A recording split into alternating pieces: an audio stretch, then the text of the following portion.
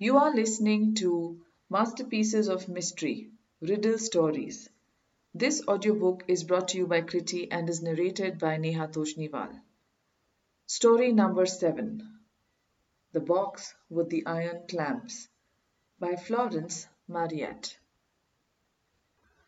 Moulton Chase is a charming old-fashioned country house which has been in the possession of the Clayton family for centuries past, and as Harry Clayton, its present owner, has plenty of money and, having tasted the pleasures of matrimony for only 5 years, has no knowledge as yet of the delights of college and school bills coming in at Christmas time, it is his will to fill the chaise at that season with guests, to each of whom he extends a welcome as hearty as it is sincere. "Bella, are you not going to join the riding party this afternoon?"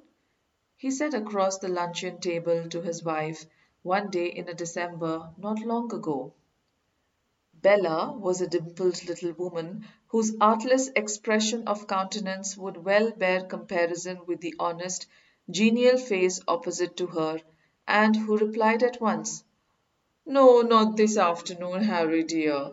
You know the Damers may come at any time between this and 7 o'clock, and I should not like to be out when they arrive."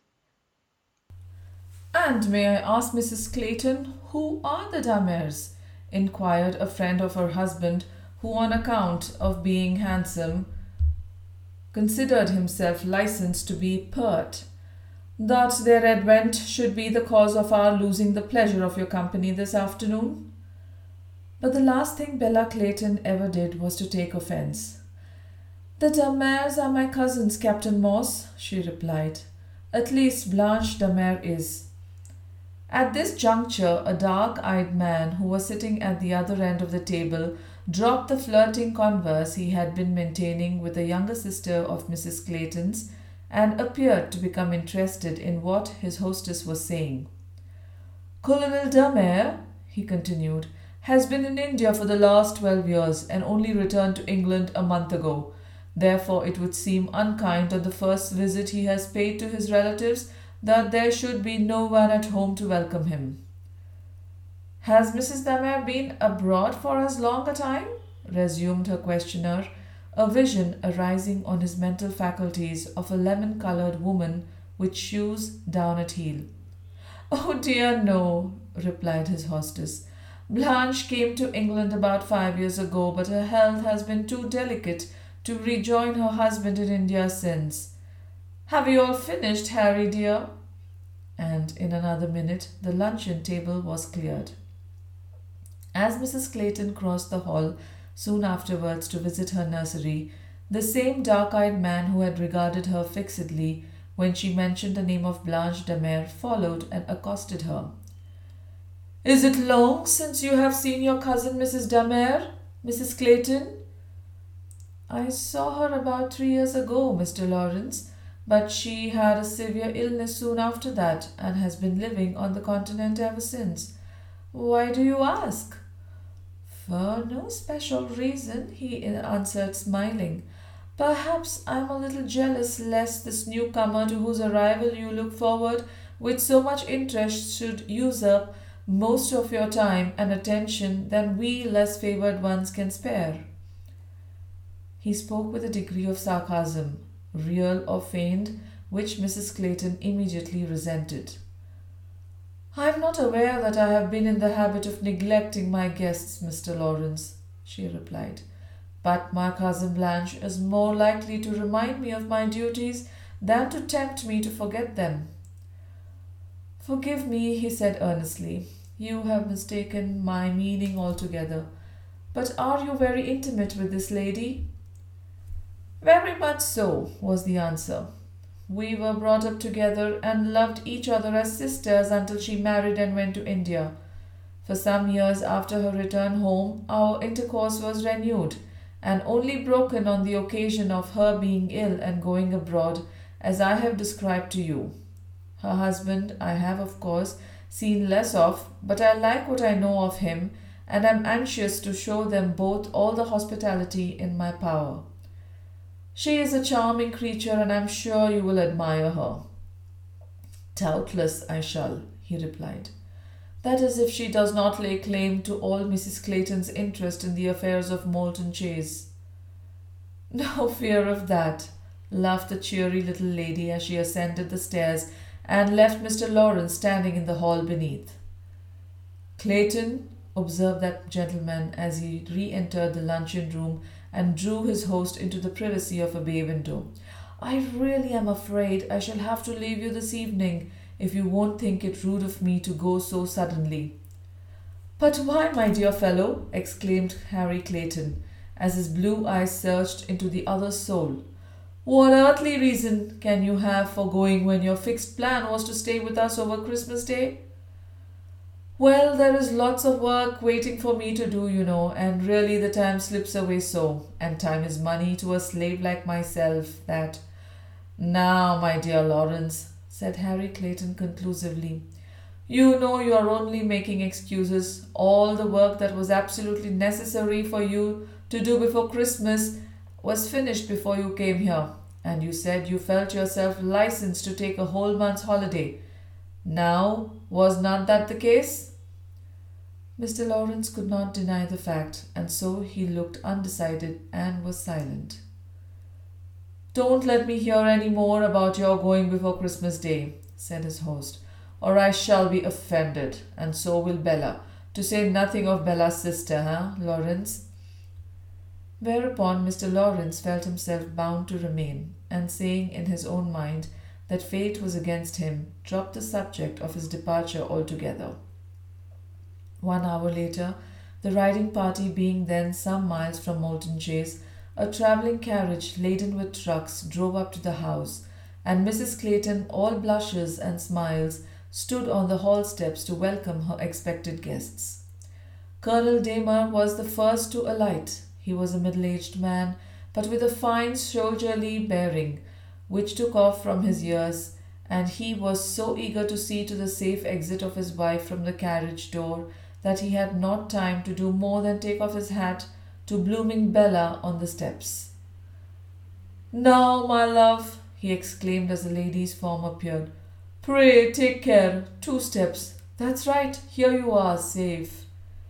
And then Mrs. Damer, being securely landed, was permitted to fly into the cousinly arms which were open to receive her. My dear Bella, my dearest Blanche, I am so delighted to see you again. Why, you are positively frozen. Pray come in at once to the fire. Colonel Damer, my servants will see to the luggage. Do leave it to them and come and warm yourselves. A couple of men servants now came forward and offered to see to the unloading of the carriage, but Mrs. Damer did not move. Will you not go in, my love, as your cousin proposes? Said her husband. I can see to the boxes if you should wish me to do so. No, thank you, was the low reply, and there was such a ring of melancholy in the voice of Mrs. Damer that a stranger would have been attracted by it. I prefer waiting until the carriage is unpacked. Never mind the language, Blanche, whispered Mrs. Clayton in her coaxing manner. Come into the fire, dear. I have so much to tell you. Wait a minute, Bella, said her cousin, and the entreaty was so firm that it met with no further opposition. 1, 2, 3, 4, exclaimed Colonel Damer as the boxes successively came to the ground. I'm afraid you will think we are going to take you by storm, Mrs. Clayton, but perhaps you know my wife's fancy for a large travelling kit of old. Is that all, Blanche? That is all, thank you, in the same low, melancholy tones in which she had spoken before. Now, Bella dear, which is to be my room? You would rather go there first, Blanche? Yes, please, I am tired. Will you carry up that box for me? She continued, pointing out one of the trunks to the servant. Directly, ma'am, he returned as he was looking for change for a sovereign wherewith to accommodate Colonel Damer, but the lady lingered until he was at leisure.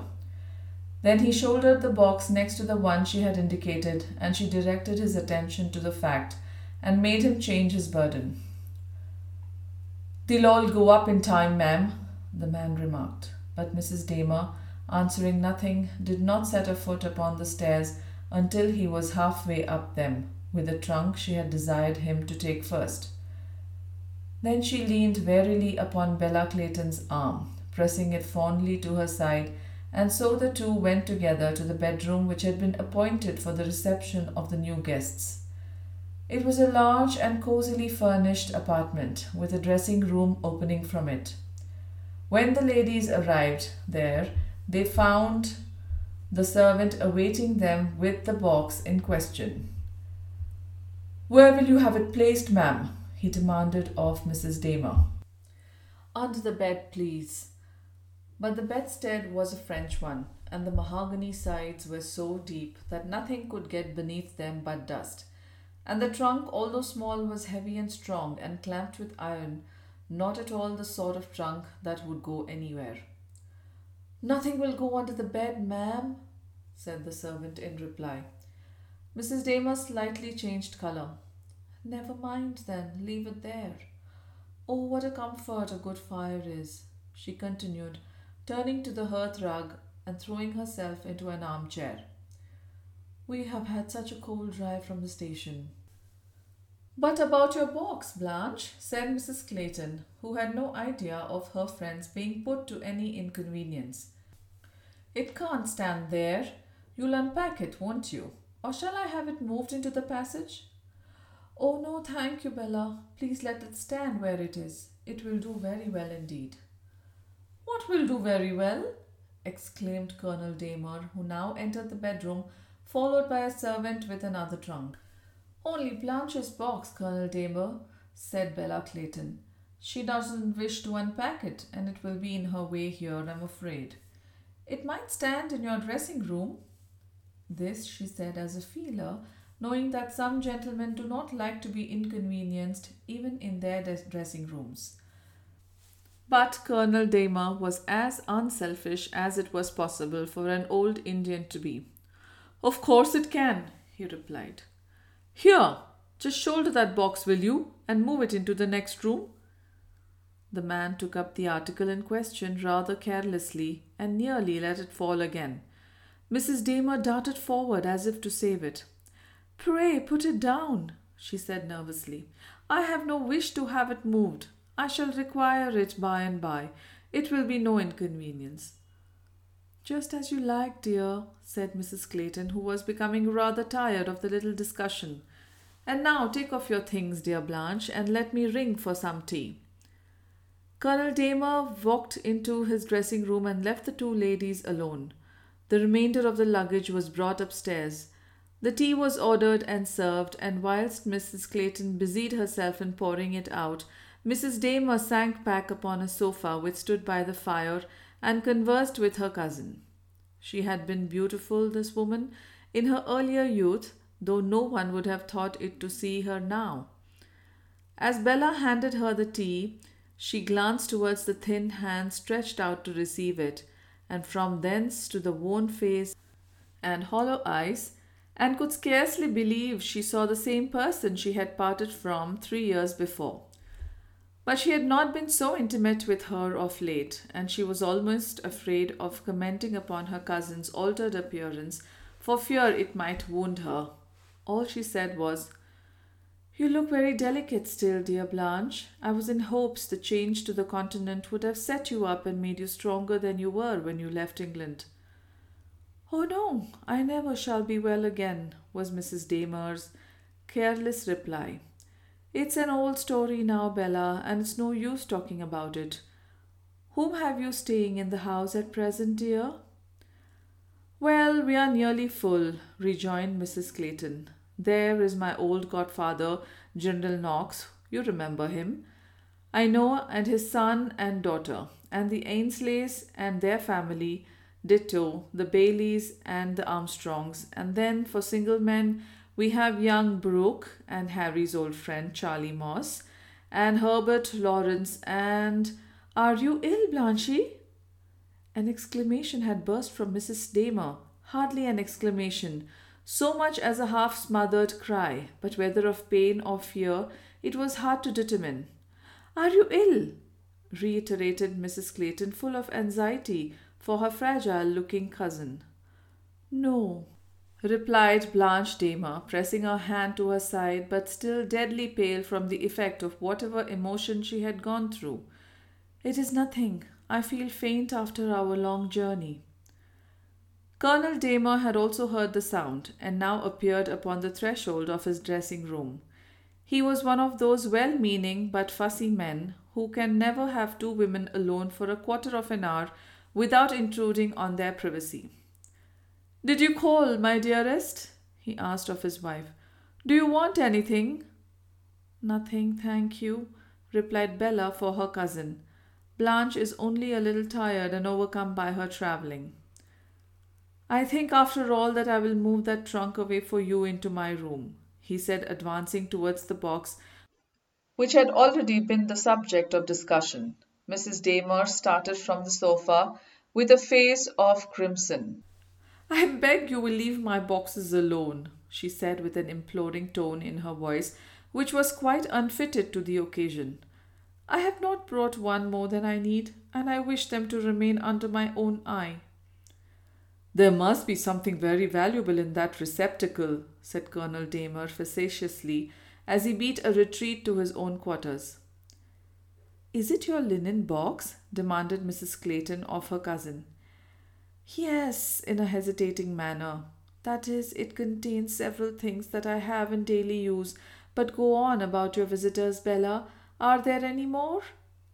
"I don't think so. Where had I got to? Oh, to the bachelors. Well, there are Mr. Brooke and Captain Moss and Mr. Lawrence, the poet, you know. Harry was introduced to him last season by Captain Moss. And my brother Alfred. And that's all." "A very respectable list," said Mrs. Damer languidly. "What kind of a man is the poet you spoke of?" "Lawrence? Oh, he seems a very pleasant man, but he is very silent and abstracted, as I suppose a poet should be. My sister Carrie is here, and they have quite got up a flirtation together. However, I don't suppose it will come to anything." "And your nursery department?" "Thriving, thank you. I think you will be astonished to see my boy. Old Mrs. Clayton says he is twice the size that Harry was at that age, and the little girls can run about and talk almost as well as I can. But I must not expect you, Blanche, to take the same interest in babies that I do." This she added, remembering that the woman before her was childless. Mrs. Damer moved uneasily on her couch, but she said nothing, and soon after the sound of a gong reverberating through the hall warned Mrs. Clayton that the dinner was not far off and the riding party must have returned. So, leaving her friend to her toilet, she took her departure. As she left the room, Mrs. Damer was alone. She had no maid of her own, and she had refused the offices of Mrs. Clayton, assuring her that she was used to dress herself. But she made little progress in that department as she lay on the couch in the firelight with her face buried in her hands, and thoughts coursing through her mind of which heaven alone knew the tendency. "Come, my darling," said the kind, coaxing voice of her husband, as after knocking more than once without receiving any answer, he entered her room, fully dressed, and found her still arrayed in her travelling things, and none of her boxes unpacked. "You will never be ready for dinner at this rate. Shall I make an excuse for you not appearing at table this evening? I'm sure Mrs. Clayton would wish you to keep your room if you are too tired to dress." "I am not too tired, Harry," said Mrs. Damer, rising from the couch, "and I shall be ready in 10 minutes. Unlocking and turning over the contents of a box, she spoke. "Better not, perhaps, my love," interposed the colonel in mild expostulation.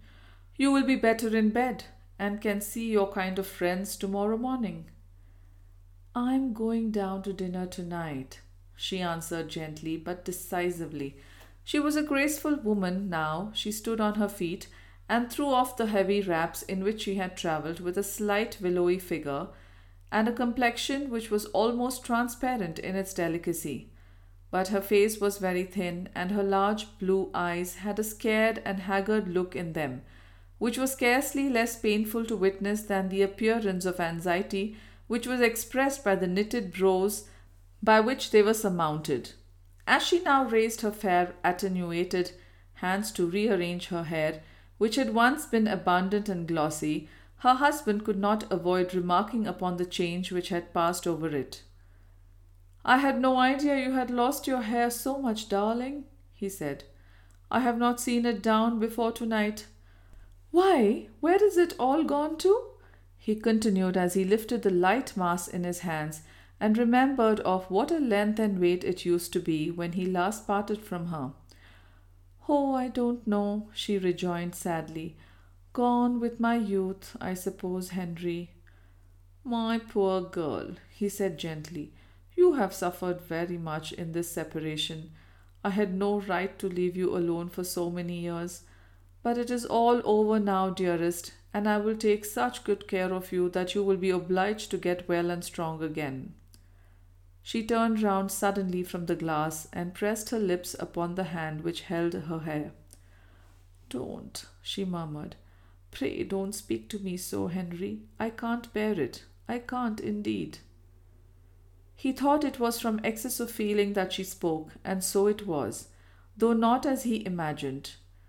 So he changed the subject lightly and bade her be lazy no longer, but put on a dress if she was really determined to make one of the party at dinner that evening. In another minute Mrs. Damer had brushed her diminished hair into the fashion in which she ordinarily wore it, thrown on an evening robe of black, which, while it contrasted well with her fairness, showed the falling away of her figure in a painful degree, and was ready to accompany her husband downstairs. They were met at the door of the drawing-room by their host, who was eager to show cordiality towards guests of whom his wife thought so much, and having also been acquainted himself with Mrs. Damer since she returned to England. He led her up to the sofa whereon Bella sat, and dinner being almost immediately announced, the little hostess was busy pairing off her couples. "Mr. Lawrence!" she exclaimed, and then, looking around the room, "Where is Mr. Lawrence?" So that gentleman was forced to leave the window curtains behind which he had ensconced himself, and advance into the centre of the room. "Oh, here you are at last! Will you take Mrs. Damer down to dinner?" And proceeding immediately with the usual form of introduction, "Mr. Lawrence, Mrs. Damer." They bowed to each other, but over the lady's face, as she went through her share of the introduction, there passed so indescribable and yet so unmistakable a change that Mrs. Clayton, although not very quick, could not help observing it, and she said involuntarily, "Have you met Mr. Lawrence before, Blanche?" "I believe I have had that pleasure in London many, many years ago." The last words came out so faintly that they were almost undistinguishable. "Why didn't you tell me so?" said Bella Clayton reproachfully to Mr. Lawrence. He was beginning to stammer out some excuse about its having been so long ago when Mrs. Damer came to his aid, in her clear, cold voice.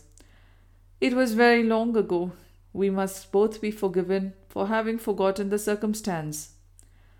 "Well, you must renew your acquaintanceship at dinner," said Mrs. Clayton blithely, as she trotted off to make matters pleasant between the rest of her visitors.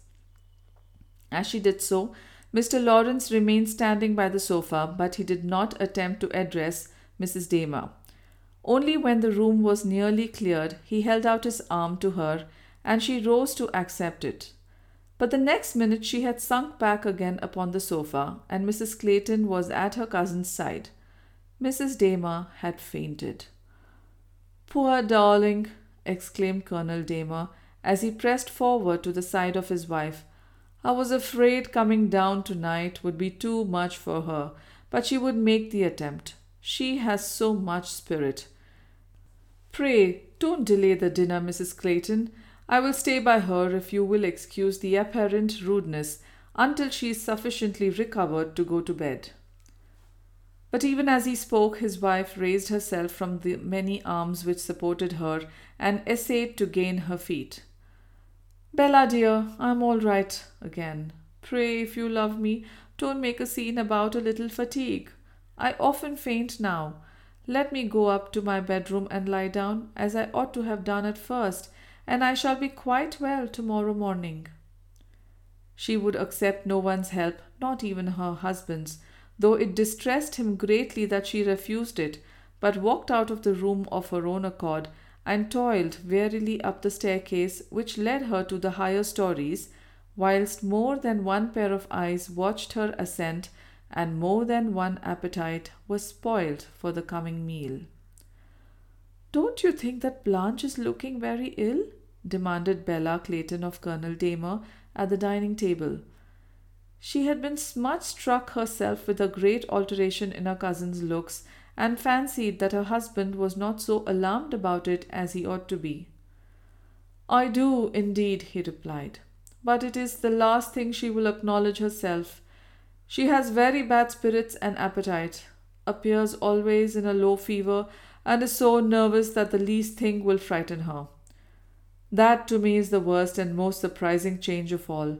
Such a high-couraged creature as she used to be." "Yes, indeed," replied Mrs. Clayton. "I can hardly imagine Blanche being nervous at anything. It must have come on since her visit to the continent, for she was not so when she stayed here last." "When was that?" demanded the colonel anxiously. "Just 3 years ago this Christmas," was the answer. "I don't think I ever saw her look better than she did then, and she was the life of the house. But soon afterwards she went to Paris, and then we heard of her illness, and this is my first meeting with her since that time. I was very much shocked when she got out of the carriage. I should scarcely have known her again." Here Mrs. Clayton stopped, seeing that the attention of Mr. Lawrence, who sat opposite to her, appeared to be riveted on her words, and Colonel Damer relapsed into thought and spoke no more. In the meanwhile, Mrs. Damer had gained her bedroom. Women had come to attend upon her, sent by their mistress, and laden with offers of refreshment and help of every kind, but she had dismissed them and chosen to be alone. She felt too weak to be very restless, but she had sat by the fire and cried until she was so exhausted that her bed suggested itself to her as the best place in which she could be. But rising to undress, preparatory to seeking it, she had nearly fallen, and catching feebly at the bedpost, had missed it, and sunk down by the side of the solid black box, which was clamped with iron and fastened with a padlock, and respecting which she had been so particular a few hours before. She felt as if she was dying, and as if this were the fittest place for her to die on. "There is nothing in my possession," she cried, "that really belongs to me, but this which I loathe and abhor, and love and weep over at one and the same moment." And strange to relate, Mrs. Damer turned on her side, and kneeling by the iron-clamped chest, pressed her lips upon its hard, unyielding surface as if it had life wherewith to answer her embrace. And then the wearied creature dragged herself up again into an unsteady position, and managed to sustain it until she was ready to lie down upon her bed. The next morning she was much better. Colonel Damer and Bella Clayton laid their heads together and decided that she was to remain in bed until after breakfast. Therefore she was spared meeting with the assembled strangers until the dinner hour again, for luncheon was a desultory meal at Moulton Chase, and scarcely any of the gentlemen were present at it that day. After luncheon, Mr. Clayton proposed driving Mrs. Damer out in her pony chaise. "I don't think you will find it cold, dear, and we can come home by the lower shrubberies and meet the gentlemen as they return from shooting," Colonel Damer being one of the shooting party. But Mrs. Damer had declined the drive and made her cousin understand so plainly that she preferred being left alone, that Mrs. Clayton felt no compunction in acceding to her wishes and laying herself out to please the other ladies staying in the house. And Mrs. Damer did wish to be alone. She wanted to think over the incidents of the night before and devise some plan by which she could persuade her husband to leave the Grange as soon as possible without provoking questions which she might find it difficult to answer.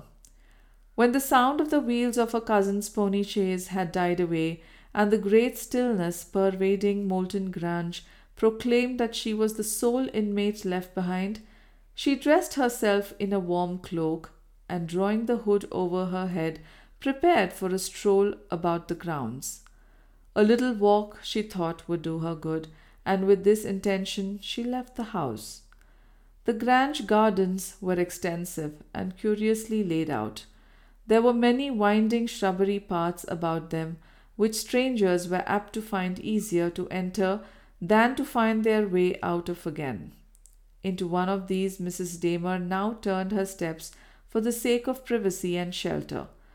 But she had not gone far before, on turning an abrupt corner, she came suddenly upon the figure of the gentleman she had been introduced to the night before, Mr. Lawrence, who she had imagined to be with the shooting party.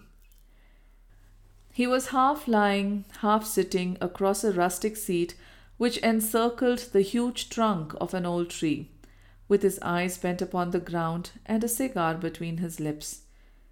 He was more an intellectual and fine-looking man than a handsome man, but he possessed two gifts which are much more winning than beauty, a mind of great power and the art of fascination. As Mrs. Damer came full in view of him, too suddenly to stop herself or to retreat, he rose quickly from the attitude he had assumed when he thought himself secure from interruption and stood in her pathway. She attempted to pass him with an inclination of the head, but he put out his hands and stopped her.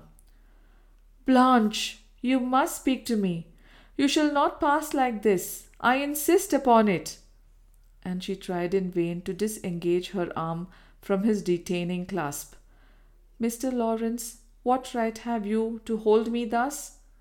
"What right, Blanche? The right of every man over the woman who loves him." "That is your right over me no longer. I have tried to avoid you. You have both seen and known it. No gentleman would force himself upon my notice in this manner." "Your taunt fails to have any effect upon me. I have sought an explanation of your extraordinary conduct from you in vain. My letters have been unanswered, my entreaties for a last interview disregarded, and now that chance has brought us together again, I must have what I have a right to ask from your own lips. I did not devise this meeting. I did not even know you had returned to England till yesterday, and then I sought to avoid you. But it was fated that we should meet, and it is fated that you satisfy my curiosity." "What do you want to know?" she asked in a low voice. "First, have you ceased to love me?" The angry light which had flashed across her face when he used force to detain her died away. The pallid lips commenced to tremble, and in the sunken eyes large teardrops rose and hung, quivering upon the long eyelashes.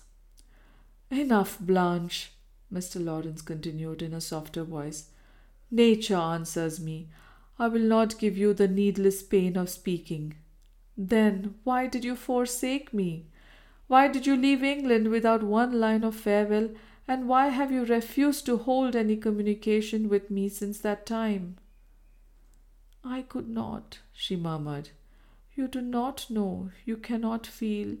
You could never understand my feelings on that occasion." "That is no answer to my question, Blanche," he said firmly, "and an answer I will have. What was the immediate cause of your breaking faith with me? I loved you, you know how well. What drove you from me? Was it fear, or indifference, or a sudden remorse?" "It was," she commenced slowly, and then, as if gathering up a great resolution, she suddenly exclaimed, "Do you really wish to know what parted us?" "I really intend to know," he replied, and the old power which he had held over her recommenced its sway. "Whatever it was, it has not tended to your happiness," he continued. "If I may judge from your looks, you are terribly changed, Blanche. I think even I could have made you happier than you appear to have been." I have had enough to change me, she replied. If you will know then, come with me, and I will show you. Today? At once. Tomorrow may be too late. She began to walk towards the house as she spoke, rapidly and irregularly, her heart beating fast, but no trace of weakness in her limbs, and Herbert Lawrence followed her. He scarcely knew why, expecting that she had desired it. Into Moulton Grange she went, up the broad staircase and to her chamber door, before she paused to see if he was following. When she did so, she found that he stood just behind her on the wide landing. You can enter, she said, throwing open the door of her bedroom. Don't be afraid.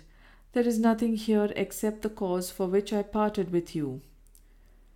In her agitation and excitement, scarcely pausing to fasten the door behind her, Mrs. Damer fell down on her knees before the little black box with its iron clamps and ponderous padlock, and drawing a key from her bosom, applied it to the lock, and in another minute had thrown back the heavy lid.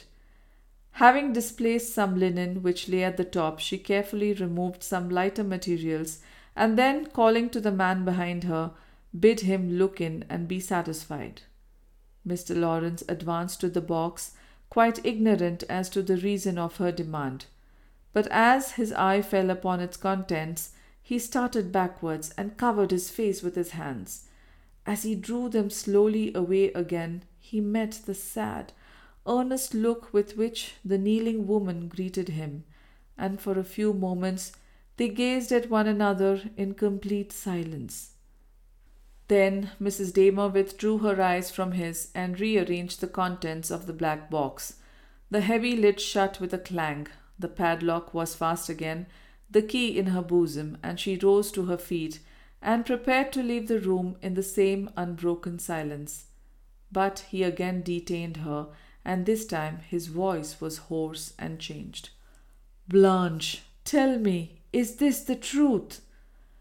As I believe in heaven, she answered. And this was the reason that we parted, this the sole cause of our estrangement. Was it not enough? She said. I erred, but it was as one in a dream. When I awoke, I could no longer err and be at peace. At peace, did I say? I have known no peace since I knew you, but I should have died and waked up in hell if I had not parted with you. This is all the truth, believe it or not as you will. But there can be nothing in future between you and me. Pray let me pass you. But that box, Blanche, exclaimed Herbert Lawrence with drops of sweat, notwithstanding the temperature of the day upon his forehead. It was an accident, a misfortune. You did not do it. She turned upon him eyes which were full of mingled horror and scorn. I do it? She said. What are you dreaming of? I was mad, but not so mad as that. How could you think it?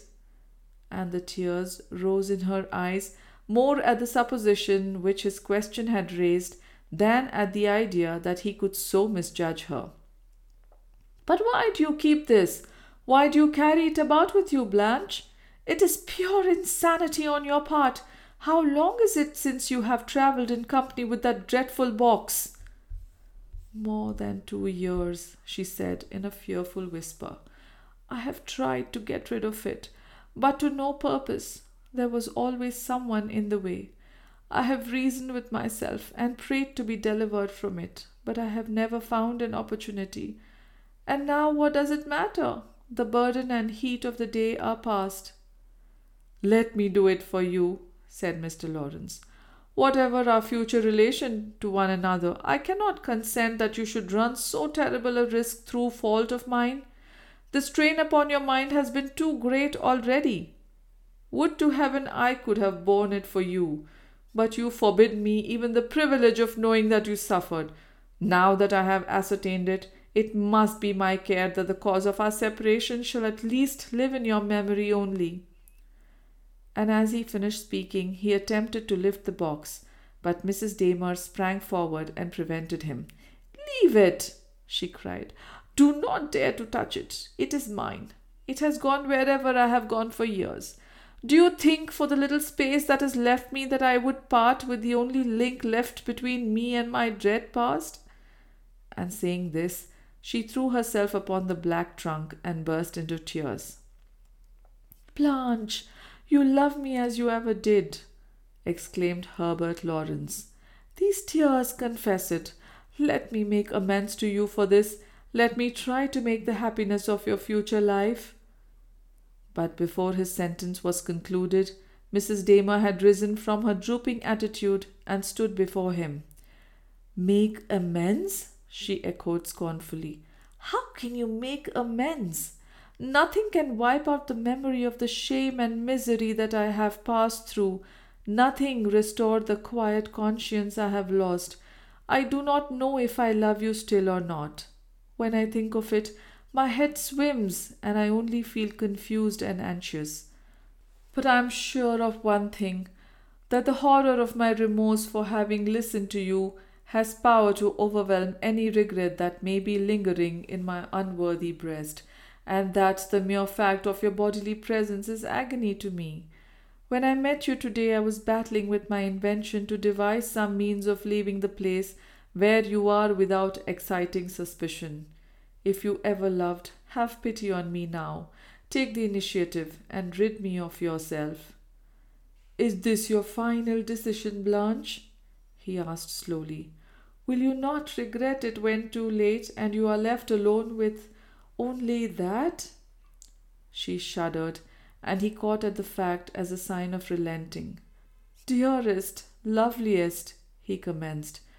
This woman had been the loveliest to him in days gone past, and though she was so terribly changed in eyes that regarded her less, Herbert Lawrence, her once lover, could still trace above the languor and debility and distress of her present appearance the fresh, sparkling woman who had sacrificed herself for his sake, and although his style of address signified more than he really thought for her, the knowledge of how much she had undergone since their separation had the power to make him imagine that this partial reanimation of an old flame was a proof that the fire which kindled it had never perished. Therefore, it did not appear absurd in his mental eyes to preface his appeal to Mrs. Damer thus, Dearest, loveliest, but she turned upon him as though he had insulted her. Mr. Lawrence, she exclaimed, I have told you that the past is past. Be good enough to take me at my word. Do you think that I have lived over 2 years of solitary shame and grief to break the heart that trusts in me now? If I had any wish or any thought to the contrary, it would be impossible. I am enveloped by kind words and acts, by care and attention, which chain me as closely to my home as if I were kept a prisoner between 4 walls. I could not free myself if I would. She continued, throwing back her arms as though she tried to break an invisible thrall. I must die first. The cords of gratitude are bound about me so closely. It is killing me, as nothing else could kill, she added in a lower voice. I lived under your loss and the knowledge of my own disgrace, but I cannot live under this perpetual kindness and perfect trust. It cannot last much longer. For mercy's sake, leave me in peace until the end comes. And the box? He demanded. I will provide for the box before that time, she answered sadly. But if you have any fear, keep the key yourself. The lock is not one that can be forced. She took the key from her bosom, where it hung on a broad black ribbon, as she spoke, and handed it to him. He accepted it without demur. You are so rash, he said. It will be safer with me. Let me take the box also? No, no, said Mrs. Damer hurriedly. You shall not, and it would be no use. If it were out of my sight, I should dream that it was found and talk of it in my sleep. I often rise in the night now to see if it is safe. Nothing could do away with it. If you buried it, someone would dig it up, and if you threw it in the water, it would float. It would lie still nowhere but on my heart, where it ought to be. It ought to be. Her eyes had reassumed the wild, restless expression which they took while speaking of the past, and her voice had sunk to a low, fearful whisper. "This is madness," muttered Herbert Lawrence, and he was right. On the subject of the black box, Mrs. Damer's brain was turned. He was just about to speak to her again and try to reason her out of her folly when voices were heard merrily talking together in the hall, and her face worked with the dread of discovery. "Go," she said. "Pray go at once. I have told you everything." And in another moment Herbert Lawrence had dashed through the passage to the privacy of his own room, and Mrs. Clayton, glowing from her drive and with a fine rosy baby in her arms, had entered the apartment of her cousin. Bella found her cousin sitting in an armchair with the cloak still over her shoulders and a face of ashy whiteness, the reaction of her excitement. "My dear, how ill you look!" was her first exclamation. "Have you been out?" "I went a little way into the shrubberies," said Mrs. Damer, "but the day turned so cold." "Do you think so? We have all been saying what a genial afternoon it is, but it certainly does not seem to have agreed with you. Look at my boy. Isn't he a fine fellow? He has been out all day in the garden. I often wish you had a child, Blanche." "Do you, dear? It is more than I do." "Ah, but you can't tell till they are really yours how much pleasure they give you. No one knows who has not been a mother."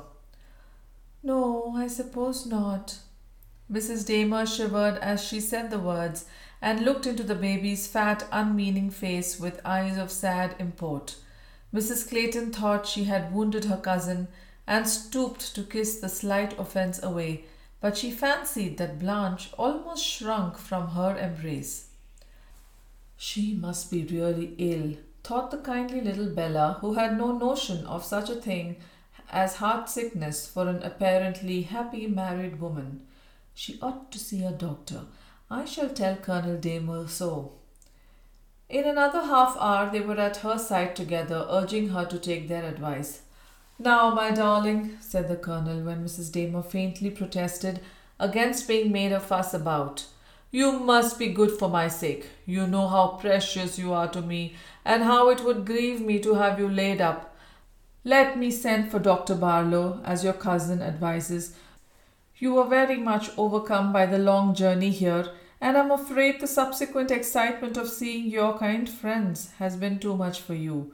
You do not half know how dear you are to me, Blanche, or you would not refuse such a trifling request.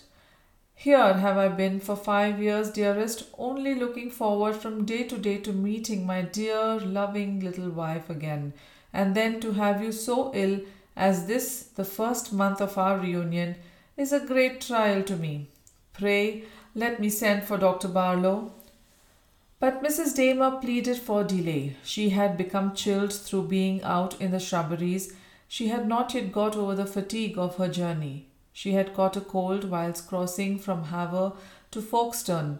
It was anything and everything but an illness which required medical attendance. If she were not better in the morning, she promised to make no opposition to their wishes. So she forced herself to rise and dress for dinner. She appeared there calm and collected, and continued so throughout the evening, talking with Mr. Lawrence quite as much as with the rest of the company. And she went to bed at the same hour as the other guests of Moulton Grange, receiving with her cousin's good night congratulations on the evident improvement of her health. "I cannot quite make out what has come to that cousin of yours, Bella," said Harry Clayton to his wife as they too retired for the night. "She doesn't appear half such a jolly woman as she used to be." "She is certainly very much altered," was Mrs. Clayton's response, "but I think it must be chiefly owing to her health. A feeling of debility is so very depressing." "I suppose it can't be anything on her mind, Bella?" suggested the husband after a pause. "On her mind, Harry?" said Bella, sitting up in bed in her wonderment. "Of course not. Why, how could it be? She has everything she can wish for, and I'm sure no woman could have a more devoted husband than Colonel Damer. He has been speaking a great deal about her to me today, and his anxiety is something enormous. On her mind? What a funny idea, Harry. What could have put that in your head? I'm sure I don't know, was the husband's reply, rather ruefully given, as if conscious he had made a great mistake. You old goose, said his wife with an emphatic kiss as she composed herself to her innocent slumbers. But before they were broken by nature, in the grey of the morning, Mrs. Clayton was roused by a tapping at the bedroom door, a tapping to which all Mr. Clayton's shouts to "Come in" only served as a renewal. Who can it be, Harry? Do get up and see, said Bella. So Harry got up like a dutiful husband and opened the door, and the figure of Colonel Damer, robed in a dressing gown and looking very shadowy and unreal in the dawning, presented itself on the threshold. Is your wife here? Demanded the colonel briefly. Of course she is, said Mr. Clayton, wondering what the colonel wanted with her. Will she come to Mrs. Damer? She is very ill, was the next sentence, delivered tremblingly. Very ill? Exclaimed Bella, jumping out of bed and wrapping herself in a dressing gown. How do you mean, Colonel Damer? When did it happen? God knows, he said in an agitated voice. But for some time after she fell asleep, she was feverish and excited and spoke much. I woke suddenly in the night and missed her, and going in search of her with a light, found her fallen on the landing. Fainted? Said Bella. I don't know now whether it was a faint or a fit, he replied, but I incline to the latter belief. I carried her back to her bed and gave her some restoratives, not liking to disturb you. Oh, why didn't you, Colonel Damer? Interposed his hostess. And thought she was better till just now, when she had another attack of unconsciousness, and is so weak after it she cannot move. She has fever too, I'm sure, from the rapidity of her pulse, and I don't think her head is quite clear. Harry, dear, send for Dr. Barlow at once, thrusting her naked feet into her slippers, and come back with me, Colonel Damer. She should not be left for a minute. After she passed swiftly along the corridor to her cousin's room, as she neared that of Mr. Lawrence, the door opened a little and a voice asked huskily, Is anything the matter, Mrs. Clayton? I have been listening to noises in the house for the last hour. My cousin Mrs. Damer has been taken ill, Mr. Lawrence, but we have sent for the doctor. I am going to her now. And as the door closed again, she fancied that she heard a sigh. Blanche Damer was lying on her pillows, very hot and flushed, with that anxious, perturbed look which the eyes assume when the brain is only half clouded and can feel itself to be wandering. Blanche, dearest, cried Bella as she caught sight of her face, what is the matter? How did this happen? I dreamt that he had taken it, said Mrs. Damer slowly and sadly. But it was a mistake. He must not have it yet. Not yet. Only a little while to wait now. But he has the key. Her mind is wandering at present, said Colonel Damer, who had followed Mrs. Clayton into the room. Oh, Colonel Damer, exclaimed Bella tearfully, how dreadful it is. She frightens me. Could she have knocked her head in the falling? Have you no idea why she got up and went into the passage? Not the slightest, he returned. And now that she examined him under the morning light, which was by this time streaming through the open shutters, Bella Clayton saw how aged and haggard his night's anxiety had made him look. My wife has been very subject to both sleeping, talking, and walking since my return, and I have several times missed her, as I did last night, and found her walking about the room in her sleep. But she has never been like this before. When I first found her in the passage, I asked her why she had gone there, or what she wanted, and she said, the key. When I had re-lifted her into bed, I found her bunch of keys as usual on the dressing table. Therefore, I imagined she could not then have known what she was talking about. I trust Dr. Barlow will not be long in coming. I am deeply anxious. And he looked the truth of what he uttered, whilst poor little Mrs. Clayton could only press his hand and entreat him to be hopeful, and his wife lay on her pillows and silently stared into vacancy. As soon as the doctor arrived, he pronounced the patient to be suffering from an attack of pressure on the brain, and wished to know whether she had not been subjected to some great mental shock or strain. Here Colonel Damer came forward and stoutly denied the possibility of such a thing. He had joined his wife from India a month ago, at which time she was, though indelicate, not in bad health, and he had never left her since. They had crossed from Havre to Folkestone 3 days before, and Mrs. Damer had not complained of any unusual sickness or fatigue. She was a person of a highly excitable and nervous temperament, and her appetite and spirit were variable. Otherwise, there had been nothing in her state of health to call for anxiety on the part of her friends.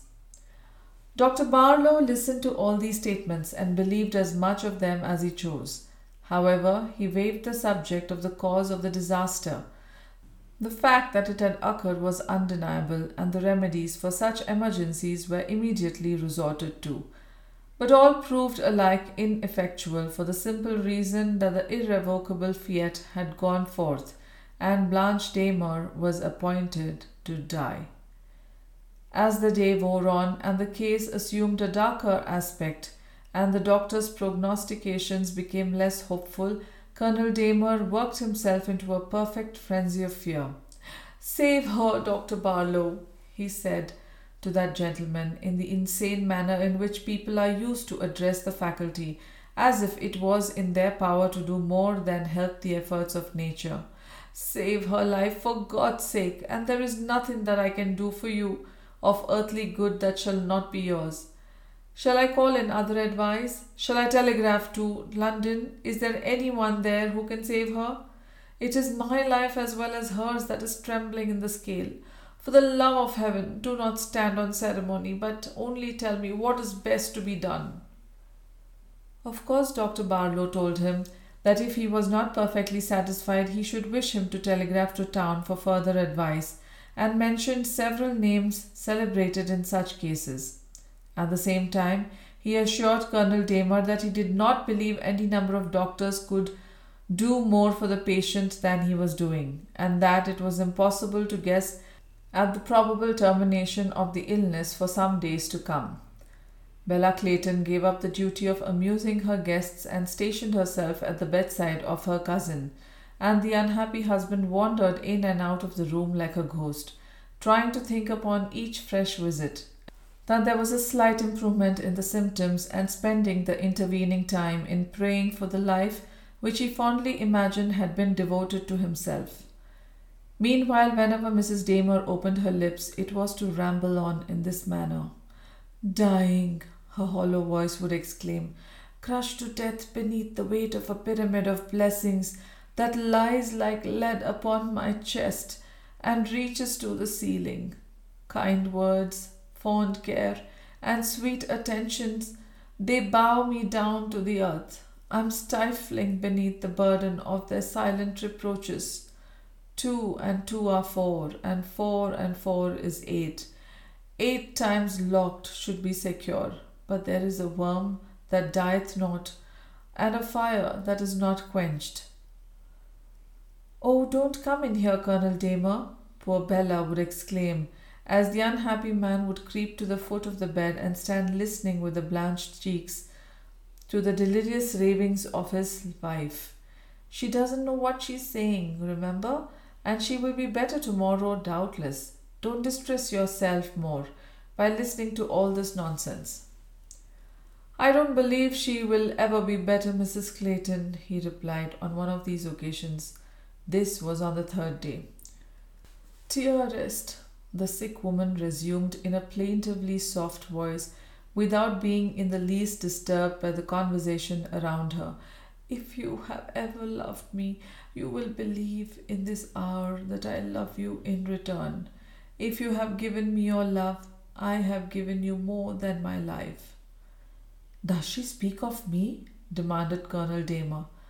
"I think so," said Bella Clayton sadly. Take it off! Take it off!" cried Mrs. Damer, starting with terror. This box, this iron-clamped box which presses on my soul. What have I done? Where shall I go? How am I to meet him again? What does she say? Asked the colonel, trembling. Colonel Damer, I must beg you to quit the room, said Bella, weeping. I cannot bear to stay here with both of you. Pray leave me alone with Blanche until she is quieter.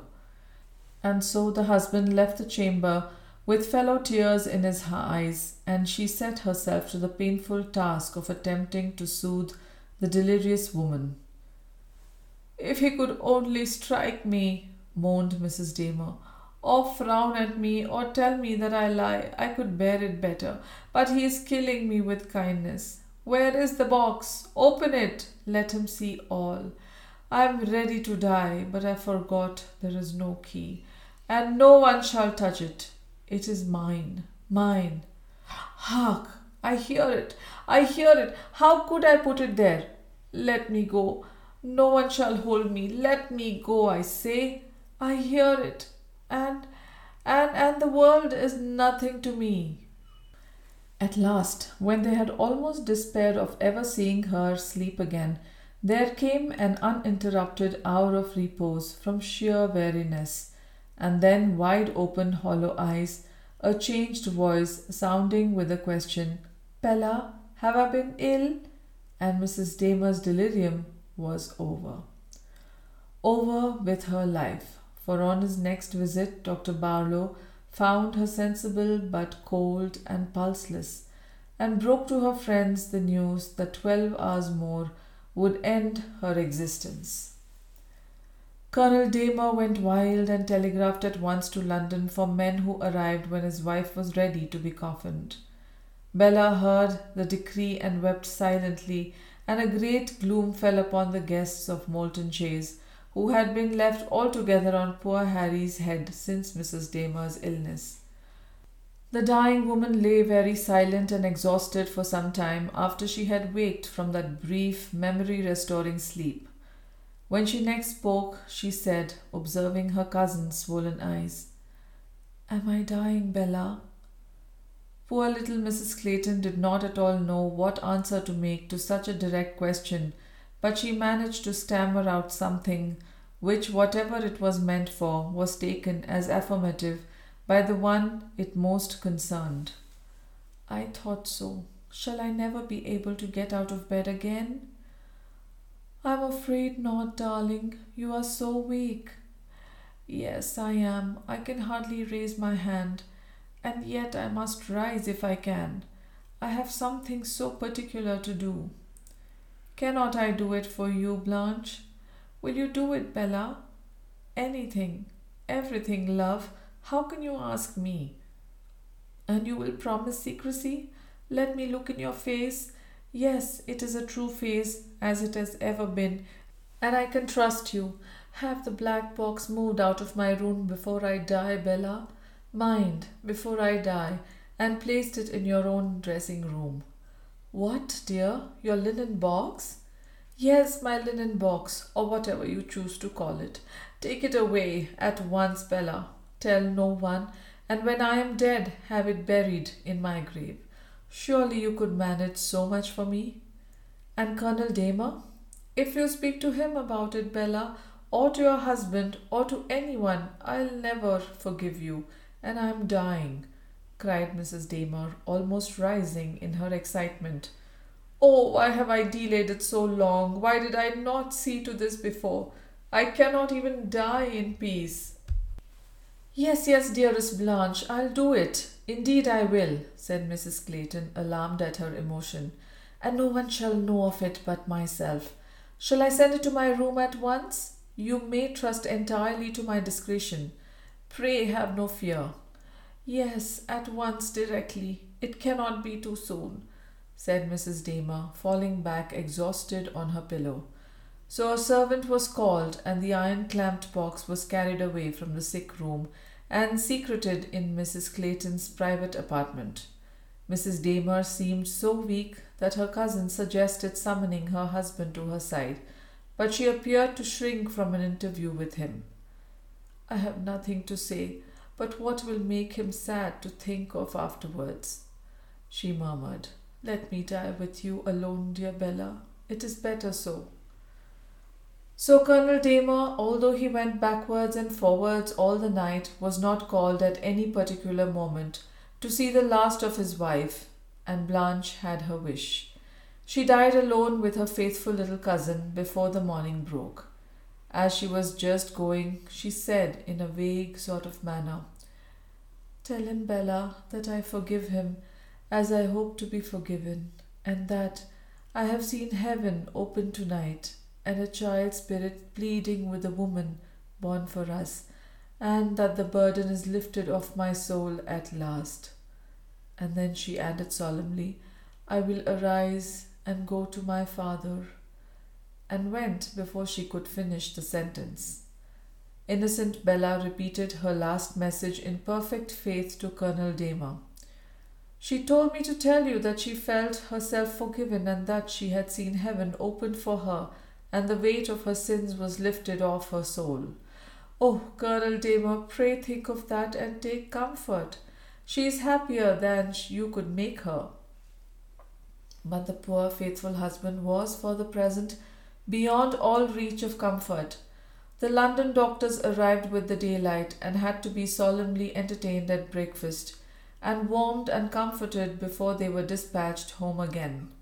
The Christmas guests were all packing up their boxes preparatory to taking their leave of Malton Chase, for it was impossible to think of festivities with such a bereavement in the house.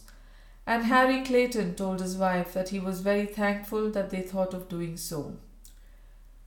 It has been a very unfortunate business altogether, Bella, and of course they all felt it, poor things, and the more so because they could take no active part in it. The house has had a pall over it the last week, and it would have been still worse if they had remained. As for Lawrence, I never saw a man so cut up. He has eaten nothing since your poor cousin was taken ill. One would think she had been his sister or his dearest friend. Is he going with the rest, Harry? No, he will stay till after the funeral. Then he is going abroad. He feels deeply with you, Bella, and desired me to tell you so. He is very good. Thank him in my name. But released from the care of thinking for her guests and sitting crying alone in her dressing room, poor Mrs. Clayton could not imagine what to do with the iron-clamped black box. She had promised Blanche not to confide in her husband or Colonel Damer. The latter, having no family vault, wished to lay the remains of his wife amongst those of the Claytons in the country churchyard of Malton. But how to get the black box conveyed to the grave without the knowledge of the chief mourners was a mystery beyond the fathoming of Bella's open heart. But in the midst of her perplexity, fate set her aid. On the second day of her cousin's death, a gentle tap sounded at her chamber door, and on her invitation to enter being answered, she was surprised to see Mr. Lawrence on the threshold, come as she imagined to offer his sympathy in person. This is very kind of you, Mr. Lawrence, she said. I can scarcely claim your gratitude, Mrs. Clayton. I have sought you to speak on a very important but painful subject. May I ask your attention for a few moments? Of course you may, and she motioned him to a seat. It concerns her whom we have lost, Mrs. Clayton. Tell me truly, did you love your cousin? Dearly, very dearly, Mr. Lawrence. We were brought up together. Then I may depend on your discretion, and if you wish to save her memory, you must exercise it in her behalf. There is a small iron-clamped black trunk amongst her boxes, which must not fall into Colonel Damer's hands. Will you have that box conveyed from her chamber to your own, and if you will so far trust my honour, make it over to me? To you, Mr. Lawrence? The iron-bound box? What possible knowledge can you have of my cousin's secret? Her secret? Yes, she confided that box to my care the night she died. She made me promise to do, without question, what you have just asked me to perform, and I did it. The trunk is already here. and throwing open a cupboard at the side of the room, she showed him the chest which he had mentioned. I see that it is, he answered. How do you design disposing of it? She wished it to be buried in her grave. That is impossible in its present state. The contents must be removed. But how? Mrs. Clayton demanded in surprise. It is locked and double locked, and there is no key. I have the key, he answered gravely. Oh, Mr. Lawrence, exclaimed his hostess, trembling. There is some dreadful mystery here. For heaven's sake, tell me what it is. What connection can you possibly have with this box of my poor cousin's, if you have only met her once in your life? Did she say so? He asked. No, but I fancied so. Have you known her? When? Where? And why did you not tell us so before?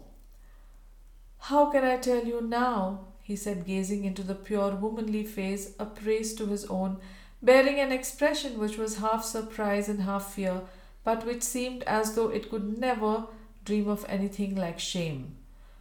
You are too good and too happy, Mrs. Clayton, to know of, or be able to sympathize with, the troubles and temptations which preceded our fatal friendship and her fall.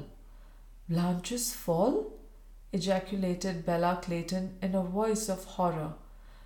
Don't interrupt me, please, Mrs. Clayton, he said hurriedly, covering his face with his hands, or I shall never be able to tell you the wretched story.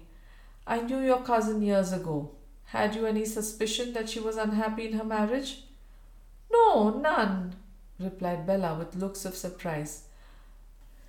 She was then thoroughly unhappy, as scores of women are, simply because the hearts of the men they are bound to are opposed to theirs in every taste and feeling. I met her when she first returned to England, and it is the old story, Mrs. Clayton. I loved her, and was mad enough to tell her so. When a selfish man and an unselfish woman have mutually confessed their preference for each other, the result is easily anticipated. I ruined her. Forgive my plain speaking, and she still loved on and forgave me. Oh, Blanche, exclaimed Bella Clayton, hiding her hot face in her hands. We lived in a fool's paradise for some months, and then one day she left her house and went to the continent without giving me any warning of her intention. I was thunderstruck when I heard it, and deeply hurt, and as soon as I had traced her to Paris, I followed and demanded an explanation of her conduct. But she refused to see me, and when she found me pertinacious, left the city as suddenly as she had done that of London. Since which time she has answered no letters of mine, nor did we ever meet until, most unexpectedly, I met her in your house. My pride, after her first refusals to see me, was too great to permit me to renew my entreaties, and so I called her a flirt and inconstant. I tried to banish her remembrance from my heart, and I thought I had succeeded. Oh, my poor darling, exclaimed Mrs. Clayton. This accounts then for her holding aloof from all her relations for so long a time, by which means she estranged herself from many of them. She was working out her penitence and deep remorse in solitary misery, and she would not even let me share her confidence. But about the box, Mr. Lawrence, what has all this to do with the black box? When I met her in your shrubbery the other day, and reproached her for her desertion of me, insisting upon her giving me the reason of her change of mind, she bade me follow her to her own apartment. There, unlocking the box before you, she showed me its contents. And they are? Inquired Mrs. Clayton breathlessly. Would you like to see them? He demanded, taking a key from his pocket. I have as much right to show them you as she would have had. But is your love for her dead memory and reputation strong enough to ensure your eternal secrecy on the subject? It is, said Bella Clayton decidedly. This box, continued Mr. Lawrence, applying the key he held to the lock of the iron-clamped black trunk, has accompanied my poor girl on all her travels for the last 2 years. The dreadful secret of its contents which she bore in silent, solitary misery all that time, has been, I believe, the ultimate cause of her death, by proving too heavy a burden for the sensitive and proud spirit which was forced to endure the knowledge of its shame. She was killed by her remorse.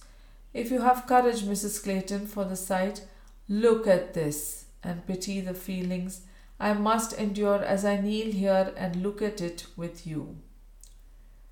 He threw back the lid and the topmost linen as he spoke, and Bella Clayton pressed eagerly forward to see, carefully laid amidst withered flowers and folds of cambric, the tiny skeleton of a newborn creature whose angel was even then beholding the face of his Father in heaven. She covered her eyes with her clasped hands, no less to shut out the sight than to catch the womanly tears which poured forth at it, and then she cried between her sobs, "Oh, my poor, poor Blanche! What must she not have suffered? God have mercy on her soul." "Amen," said Herbert Lawrence. "You will let me take the box away with me, Mrs. Clayton?" he asked gently. She looked up as he spoke, and the tears were standing in his eyes. "Yes, yes," she said. "Take it away. Do what you will with it. Only never speak of it to me again." He never did but once, and that was but an illusion. On the evening of the day on which they committed the remains of Blanche Damer to the dust, he lay in wait for Mrs. Clayton on the landing. "All has been done as she desired," he whispered, and Mrs. Clayton asked for no further explanation. The secret of which she had been made an unwilling recipient pressed so heavily on her conscience that she was thankful when he left Moulton Grange and went abroad, as he had expressed his intention of doing. Since which time she has never seen Herbert Lawrence again, and Colonel Damer, whose grief at the funeral and for some time after was nearly frenzied, having, like most men who mourn much outwardly, found a source of consolation in the shape of another wife.